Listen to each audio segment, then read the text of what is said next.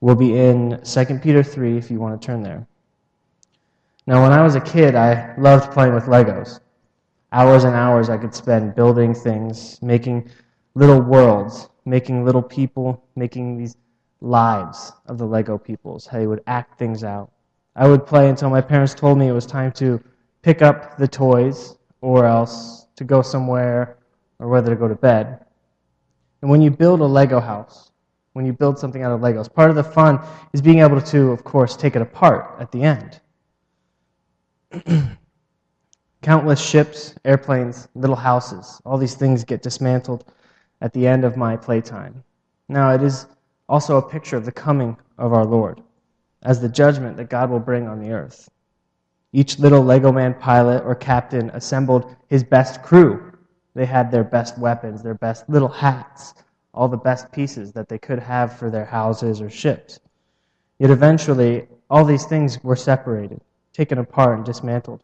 And all the work that each of these little Lego men had put into each ship came to nothing, as if it never happened. And they all went back into the bin that I carried my Legos in. And we will look today at the future dismantling of this world and the universe as we know it. We will look at the works that we've done, the works of human achievement as they come to nothing. And we will look at the implications of this for our lives today. So if you would join with me in 2 Peter 3:10.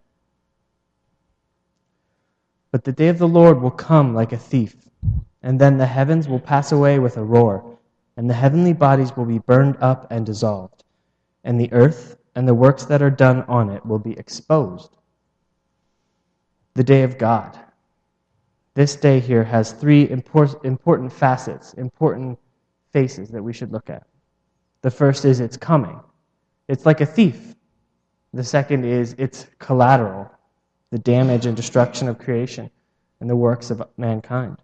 And then the third is its conclusion. This, of course, is the ethical implication of how we are to live our lives in light of these first 2 points. So the coming. This is like a thief, Peter writes. It's like a swift, unannounced, and intentional arrival of a person. The effects on a person who is robbed, either while sleeping or while awake, is intense. Some feel the loss of security, not being safe ever again. Some worry if there will be more thieves, more opportunities to get their things taken. In fact, maybe their lives on the line from these thieves. And Peter here is drawing from a reference which Christ says in the Gospels, but also, I think, more in Paul. In Thessalonians 5, verses 1 to 3, Paul says this, "Now concerning the times and the seasons, brothers, you have no need to have anything written to you, for you yourselves are fully aware that the day of the Lord will come like a thief in the night. While people are saying there is peace and security, then sudden destruction will come upon them, as labor pains come upon a pregnant woman, and they will not escape." I think it is important to note that Peter is not talking here about a secret event in the church's life, something that people won't know about. When Christ comes, this isn't when Christ comes like a thief, takes something, and then leaves quietly, and nobody really notices. The point of what he's saying here, like a thief, is talking about the suddenness of the event, not necessarily describing how the event will occur. Yet, his coming is like a thief, and it will be known to all. There is even mention, in fact, of a loud noise as we continue on in our verse that will accompany his coming. Like a thief waits for the perfect moment, like a thief studies the home to know when it's best to come and go, when it's best to accomplish his purpose.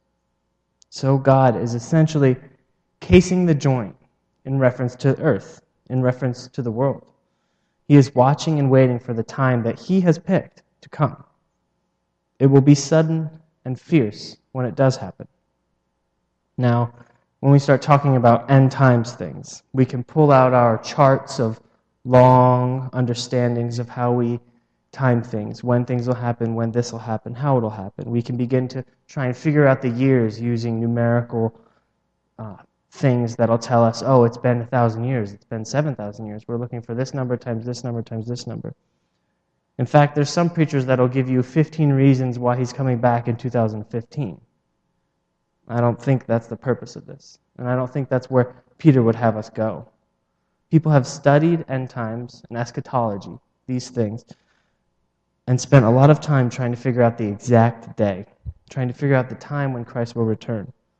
But I wanted this week to look at our specific text, to look at Peter, what he's specifically talking about, and understand from his writings what we can know about the purpose of this day. Peter knew he was going to die before Christ came. We've looked at that verse multiple times this summer. He knew that he wasn't going to be around for that day, but he still considered that day to be soon. Many references in the Gospels and other passages of the Bible leave us with the undeniable fact that we will not know exactly when the day is coming, but that it is coming soon. Matthew writes that Christ is coming at an hour that we don't know. We will not know exactly when. James says the coming is at hand. John writes in Revelation that Jesus says he is coming soon. But there are also verses which tell us that there will be prophecies fulfilled. There will be things that have to happen before Christ comes. Mark 13 has many of these, such as the gospel must first be preached to all the nations, and then the end will come, in verse 10. False teachers must come, in verse 22. Signs in the heavens must occur, in Mark 10:24-25. There's also prophecies about Israel coming to salvation, from Romans 11. When we look at the idea that Christ is coming soon, and then we understand that there's prophecies that must be fulfilled, we have to begin to bring these together and say which one of those is more true, which one of those is happening. Wayne Grudem gives a good teaching on how to deal with both the imminence of Christ's return, which is to say that any day now, today, tomorrow, this week, he's coming back, and also the signs preceding his return and his coming. He says that while it is unlikely that all these signs have been fulfilled, it is possible that they have been. In regards to this, Paul says people around the world being saved in regards to every person hearing the gospel. Paul says in Colossians 1:23, the gospel which you heard, which has been preached to every creature under heaven, and of which I, Paul, became a minister. Peter already tells of the increased tribulation and the presence of false teachers. These signs in the heaven as well might be fulfilled within a couple hours of Christ's return. So, because of these reasons, I think it's important that we understand that it is unlikely but possible that all the signs have been fulfilled that would lead up to Christ's return. We are to live in expectation that he is able to come at any moment. And because of that, we are to prepare for that event, even if we feel like it's unlikely. And you say, well, this might be crazy, but I think every time that you get into a car, you do the same thing. When you put on a seatbelt, you're preparing for an event that you consider unlikely but possible. That event would be getting into a car wreck. So you prepare yourself. And there is much more to read on this subject. There's a lot to read when we talk about end times. It's one of those passages and ideas that we've come to in Peter, which I don't have enough time to fully delve in and fully go over. So, like most of our other topics, there's plenty written on this subject. If you would like some of that, feel free to email me or let me know, and I can point you in directions of some things that you can look for. So, we will continue with Peter's description of this day in verse 10.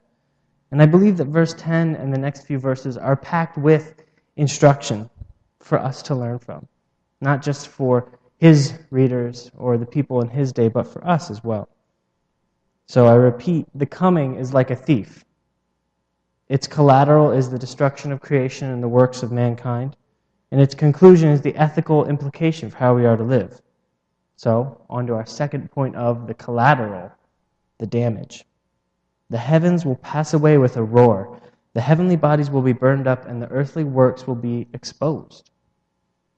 So, the heavens here refers to this layer of the outer expanse of creation. When we look up at the stars and we see these things that say, oh, the heavens declare There's all this expanse there. It will pass away.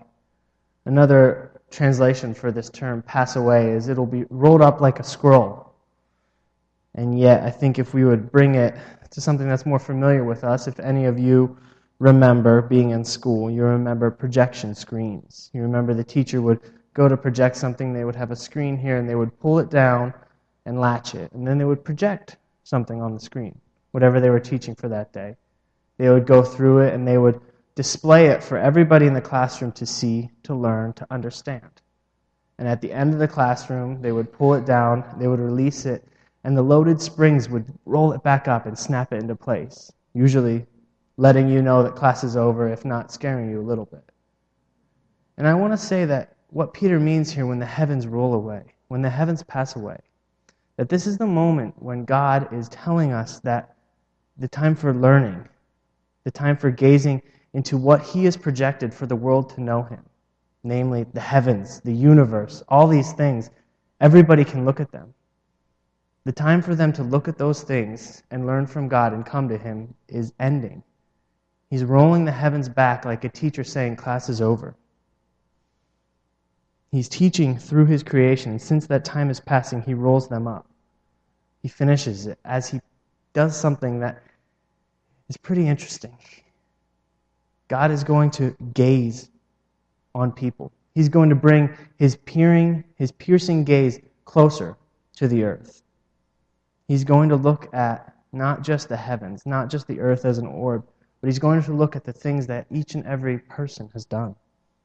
At the end of Revelations 20:11, God is sitting on His throne, ready to judge mankind once and for all. And it says, even the heavens and the earth flee away from His presence.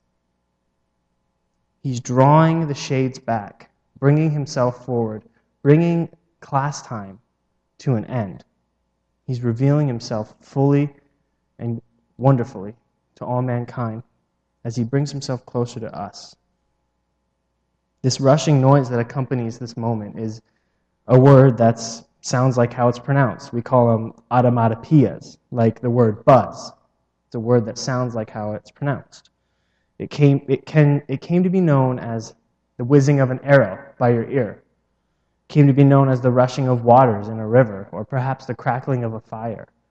And as Peter uses this word, I can imagine him and the many nights that he spent listening to Christ, setting up a fire for them to cook food, setting up a fire for them to camp out and live and talk and understand what Christ is teaching.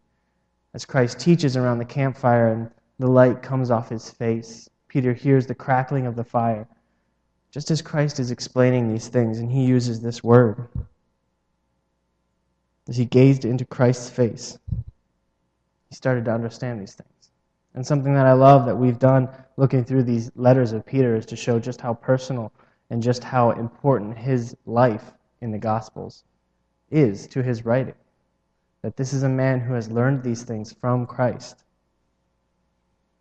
Now, he moves on to the burning of the celestial bodies. Interpreters are not exactly clear on what the words mean here. Our ESV translation has it as celestial bodies, giving the idea of either angelic beings in the sky or the sun, the moon, and the stars. Other versions will use the words elements, as this is what the word meant in the time of Peter's writing.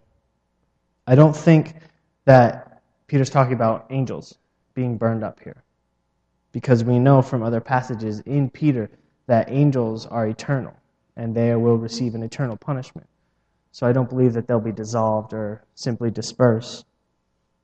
And it is possible that it could mean the sun and the stars as we see them and as we know them, but I think that limits the intention and extent of this passage. The word, as Peter in his time would have came to understand it to mean, refers to the essential building blocks of all creation. Philosophers during that time saw these as the four elements of the world. Yet, I think Peter is pointing to the dissolving of all materials in creation. Everything around us, the chair you're sitting on, the building that we use, the ground that it's built on. I doubt that he is able to articulate exactly oxygen, hydrogen, and all the periodic elements that we understand them, but I think his point is still the same. that these things will be dissolved and burned up. This destruction is massive in its scale. The sun and moon, as part of creation, will be destroyed simply by having their composition dissolve, burn up. We drink water every day, hopefully every day. Otherwise, you're in a lot of trouble. But hopefully every day you drink water. Yet, if the very molecules of what you're drinking were shifted or changed slightly, that would be deadly to us, like poison. Even the air we breathe in wrong percentages has the deadly potential to cause massive damage if the molecules are rearranged. The splitting of the atom produced one of the deadliest weapons that man has ever made. Yet God holds back this power in trillions upon trillions of atoms in the universe, all spanning throughout his creation. Colossians tells us that Christ holds the universe together. And Peter also tells us that in his word he has the power and the ability to end it all and separate them. Part of this final destruction is the earth and its works will be exposed. All the deeds done, the tallest building to the most far-flung park bench. I wouldn't limit this point either, or I wouldn't limit this point to things which man has made, like the buildings. But I would also say that at this point, Peter's telling us that humankind itself will stand exposed to God. From the most public speech made by the politicians to the most secretive white lie that we've made. God will peel back space like a projector screen, bring his piercing gaze closer. He will dissolve all the materials that man has prized and worshipped and bring his gaze closer to our hearts, to our motives, to our intentions. Our sermon today is destruction and disclosure. Here we move on to God disclosing all those things that men and women, that all of us have hidden in our hearts. The dead, the great and the small, have all their deeds laid bare. As Revelations 20:11-13 says, "Then I saw a great white throne, and him who was seated on it. From his presence earth and sky fled away, and no place was found for them. And I saw the dead, great and small, standing before the throne, and books were opened. Then another book was opened, which is the book of life. And the dead were judged by what was written in the books according to what they had done." The day's coming is like a thief. Its collateral is destruction of creation and the works of mankind. Its conclusion, what we're looking for, is the ethical implication of how we are to live in light of this. So, what people are we to be? Join me in verse 11, please. "Since all these things are thus to be dissolved, what sort of people ought you to be in lives of holiness and godliness, waiting for and hastening the coming of the day of God, because of which the heavens will be set on fire and dissolved, and the heavenly bodies will melt as they burn. But, according to his promise, we are waiting for new heavens and a new earth in which righteousness dwells." We are to be holy in our behavior and godly in our conduct. But what exactly does it mean to hasten the day? I think a core belief in Peter's view and Peter's understanding of Christ's return has to do with those who haven't repented. He wants them to come to the Lord. We looked last week at some verses that talk about this. In fact, listen to him from Acts 3:19. He says, "Repent therefore and turn back, that your sins may be blotted out, that times of refreshing may come from the presence of the Lord, and that he may send the Christ appointed for you." So if we follow the logic of Peter's understanding, we can see this even more.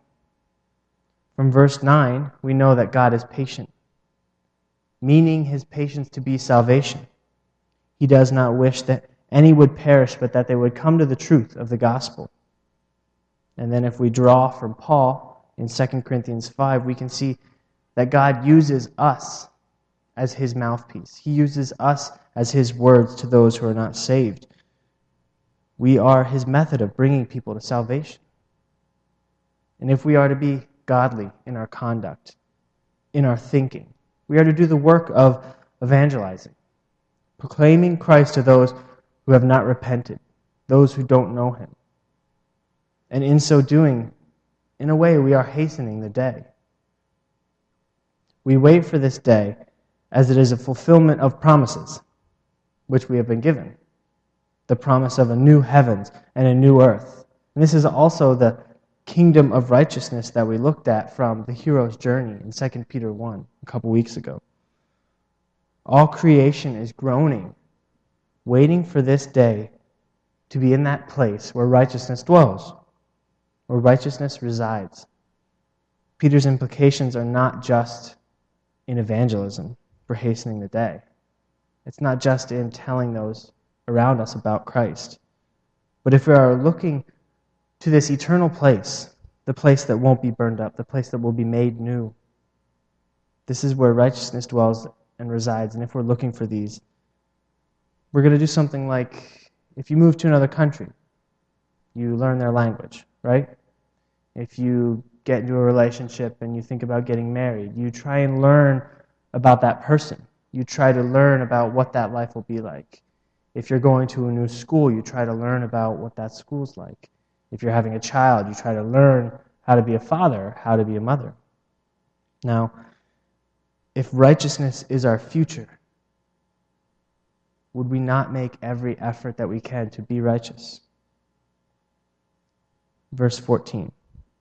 Therefore, beloved, since you are waiting for these, be diligent to be found by him without spot or blemish, and at peace. And count the patience of our Lord as salvation. This effort that Peter's talking about is not for earning our salvation as a result of simply trying harder. Effort in the Christian life comes from a place of salvation, not for a place of salvation. Hebrews 4 reminds its readers that they, like us today, are waiting for the rest of God that comes with his return. If you'd like to join me in reading that, Hebrews 4, verse 1. Therefore, while the promise of entering his rest still stands, let us fear lest any of you should seem to have failed to reach it. For good news came to us, just as to them. But the message they heard did not benefit them, because they were not united by faith with those who listened. For we who have believed enter that rest, as he has said, as I swore in my wrath, they shall not enter my rest.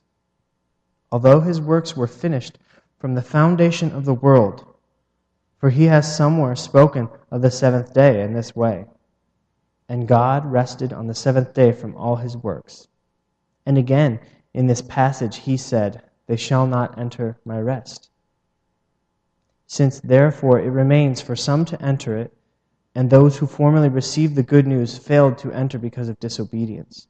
Again, he appoints a certain day, today, saying through David so long afterward, in the words already quoted, today, if you hear his voice, do not harden your hearts.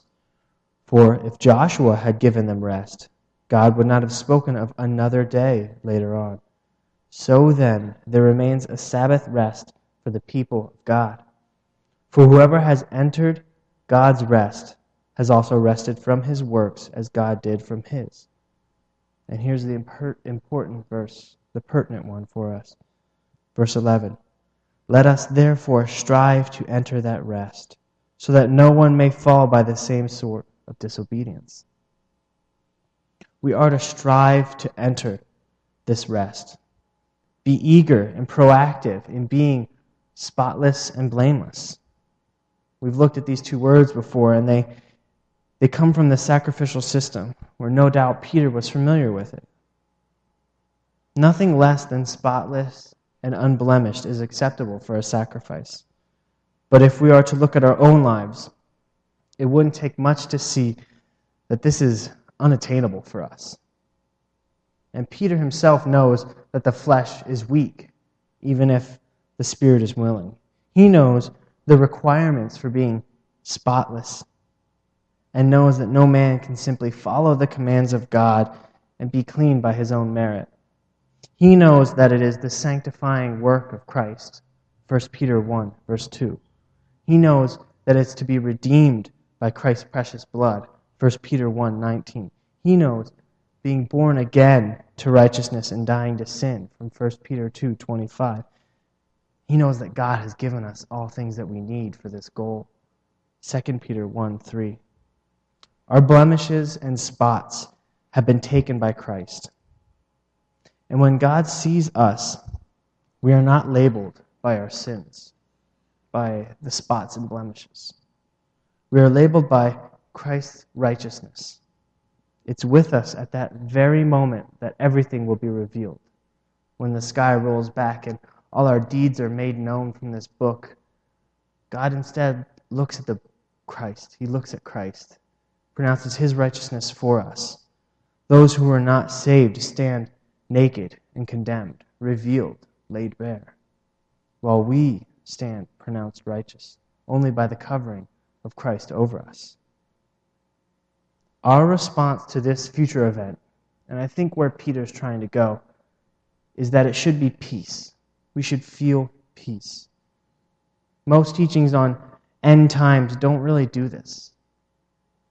In fact, I think a major flaw is found in this, that teaching on end times and eschatology must point itself in the direction of future peace, even peace for today, for those of us who are in Christ, those of us who are with Christ. We are to have peace at his return. As all the works of mankind are laid bare before God, we are to know that nothing we have done in our lives is hidden from his sight. It's not like the heavens kind of shroud us and allow us to hide things, and then he takes them apart and then can see us now. He sees us now as we are. There are no sins we can commit that simply go unnoticed. We can hide these things from those around us, those in this very room, but not so with God. We can have peace knowing that Christ took those sins, that Christ took those spots. When we stand before God, we do not depend on our good works. In fact, we don't really even depend on our job evangelizing people. In fact, we don't even depend on faithful tithing. All these good things, those aren't what get us into that place of righteousness. We stand covered by the perfect life lived by Christ, and by his death in our place, paying the wages of our sins on the cross. I will not, in that future moment, look to my deeds, look to my works, look to the things that I've done, in hopes that my striving to enter this rest was enough to get me there. I will stand behind Christ, depending on him completely to cover me by his blood. Now, if, however, you don't feel peace at his return, if this teaching or the ideas of eschatology and his return in books like Revelation scare you, if you feel fear about your place with Christ and about your eternal destination, put your trust in him. Place your confidence on his righteousness. Because this is something, as Peter has said, this is something that he will supply richly for you. If you feel like he would return tomorrow and all these things from this chapter would find you standing alone, covered in spots, covered in blemishes, come to Christ and allow him to wash you. As verse 15 tells us, the patience that he has is to be counted as salvation. His waiting is to be counted not just to us, but to all as salvation. As God is waiting for each of the elect to come to him, let this day be the day where he speaks to your heart through the words of Peter and hopefully even through my words, as the writings of Peter are here to guide not just Christians but unbelievers. and they're to guide us in the way of God, in the way of Christ. Now, as we, as believers, come to approach this table, approach the communion table, let this not be just in memory of that sacrifice, in memory of that blood that has covered us, those things which Christ has done for us by his body and his blood. But let it be a reminder of the communion that we stand to have with him in eternity. One day sharing these things bodily in a new place, in the new heavens and the new earth, at peace, unblemished, spotless, in righteousness, living in a place where righteousness dwells. The fellowship of being with God in a sinless state, that's great for us. So let us come to this table today seeking to grow closer with God in a spirit of thankfulness, taking the teaching of Peter found in these verses, taking the ideas of what is going to come from end times, anticipating his return. Let us take all these things, combine them, and let us feel overwhelmed with a sense of peace, knowing that the person, God, he's doing these out of a sense of his glory, his plan, his purpose, the things that he has chosen for us before the foundations of the world.